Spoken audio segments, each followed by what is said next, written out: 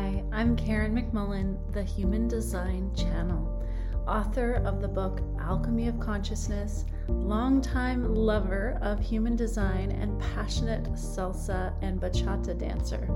Together, let's activate your truth, unleash your aliveness so that you can dance freely in your role in the global grand reorganization happening now on Earth.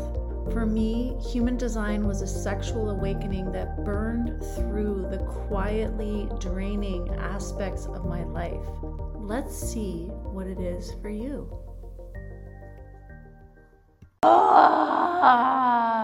Generators and manifesting generators, you burn out hard. If you are exhausted as a generator or manifesting generator, then definitely you're gonna watch this video. This was me 10 years ago, and human design helped me to get out of it. Hey there, generator and manifesting generator. If you are burning out, this is a frickin' wake-up call. You may have discovered from your human design that you're intended to be full of life, with plenty of energy to do and to work, to play, to raise kids, to sustain building relationships and building empires, to be the worker bees. That's the reputation of the generator and the manifesting generator. So not a lot of people are talking about burnout for generators and manifesting generators. However, more than 50% of people are burnt out. And so obviously they have to be generators and manifesting generators. And certainly 10 years ago, I was absolutely burnt out as a manifesting generator. And so today I just want to really impress upon you how common burnout is for generators and manifesting generators, why it happens, why it's a major wake-up call for you in your life, and what you can do to change it. Typically in human design, people refer to burnout more for the non-sacral types, the projector, the manifestor, and the reflector.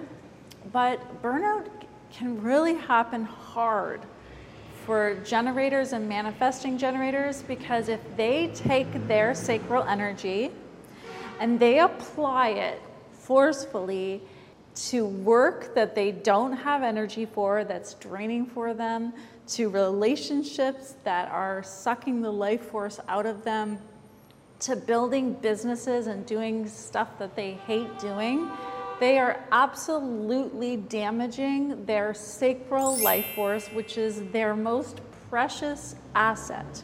So instead of being the motor that regenerates and that fuels them, they end up just running that motor to the ground. This is really the ultimate self-sabotage for any generator or manifesting generator, because your sacral center is constantly communicating to you what you do and do not have energy for. So if you are continually ignoring that, it means that you fundamentally do not trust life. You don't trust that if you actually honored your truth, your inner truth, about what your life force resonates with and wants to do or not, your actual boundaries, your energetic boundaries and your capacity, then you don't think that you're going to be okay. Like that you could say no to your boss, or that you could reconfigure your job or quit your job, get a different job that actually honors your energy. Knowing what you do and don't have energy for is really at the foundation of any generator or manifesting generator, whether you have sacral authority or emotional authority. That's very natural for us to be aware of if we're connected with our body. And as we connect with that sacral truth, it becomes our guiding light about how to configure the way that we do our work and our relationships. Overworking and burning yourself out means that you have been systematically ongoing, ignoring your own inner truth for quite some time.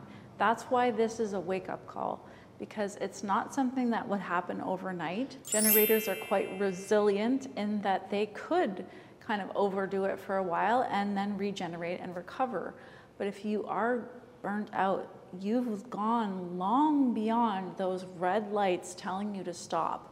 The sacral center is designed to naturally tell us when we've had enough for the day, when we've used that day's allotment of energy supply and we've reached our capacity and we're done, and then to go to bed, to rest, to rejuvenate and regenerate and be able to do it all again the next day. In our natural state, we know when we need to rest and we take that rest. We know when we've reached enough and when we've reached our capacity. So if you have been ignoring those stop signals systematically, this means that you have been going beyond those red lights, going beyond your energetic boundaries on an ongoing basis, and really created an unsustainable way of living for yourself. The way you've been operating is absolutely going against the grain of who you really are and how you're designed to work. And if you do want to create a sustainable way, it will involve changing because the way you've been doing it led you to burnout. Now, fortunately, the answer to this dilemma is very simple. You just need to start learning to listen to your sacral truth. Listen to what you do and do not have energy for. To say yes when you feel a yes, when you feel that you have sacral energy available to do something, or not. Being available or not is one of the keynotes for the sacral center. And when you're honest with yourself, you're just going to know, oh yeah, I have energy available for that project. Or, I don't really have energy available for that at this moment. And it could be that you might have that energy available another day, but maybe just not now. So a not now is a no.